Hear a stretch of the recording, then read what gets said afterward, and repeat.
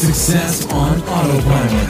Happy Friday, everybody. It's Frank here, and I'm going to introduce a new project that I'm working on, which is actually building a bridge for Zoom. For those of you who use Zoom Conference, which is a digital conference platform that is widely used at the enterprise level, and also Messenger. So I want to create something that can essentially produce or create a meeting inside of Messenger on the back end, so that, let's say, if you have a team of 3 or 5 and you constantly communicate, let's say, on Messenger, and you want to be able to just create a quick meeting for Zoom so that you don't have to go into the actual Zoom application to set up the time for the meeting. So everything is through a conversational chat.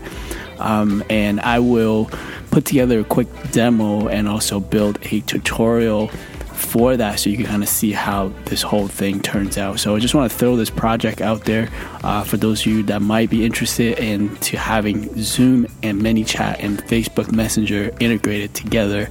I will for the next few days put that together, so I'll keep you guys posted.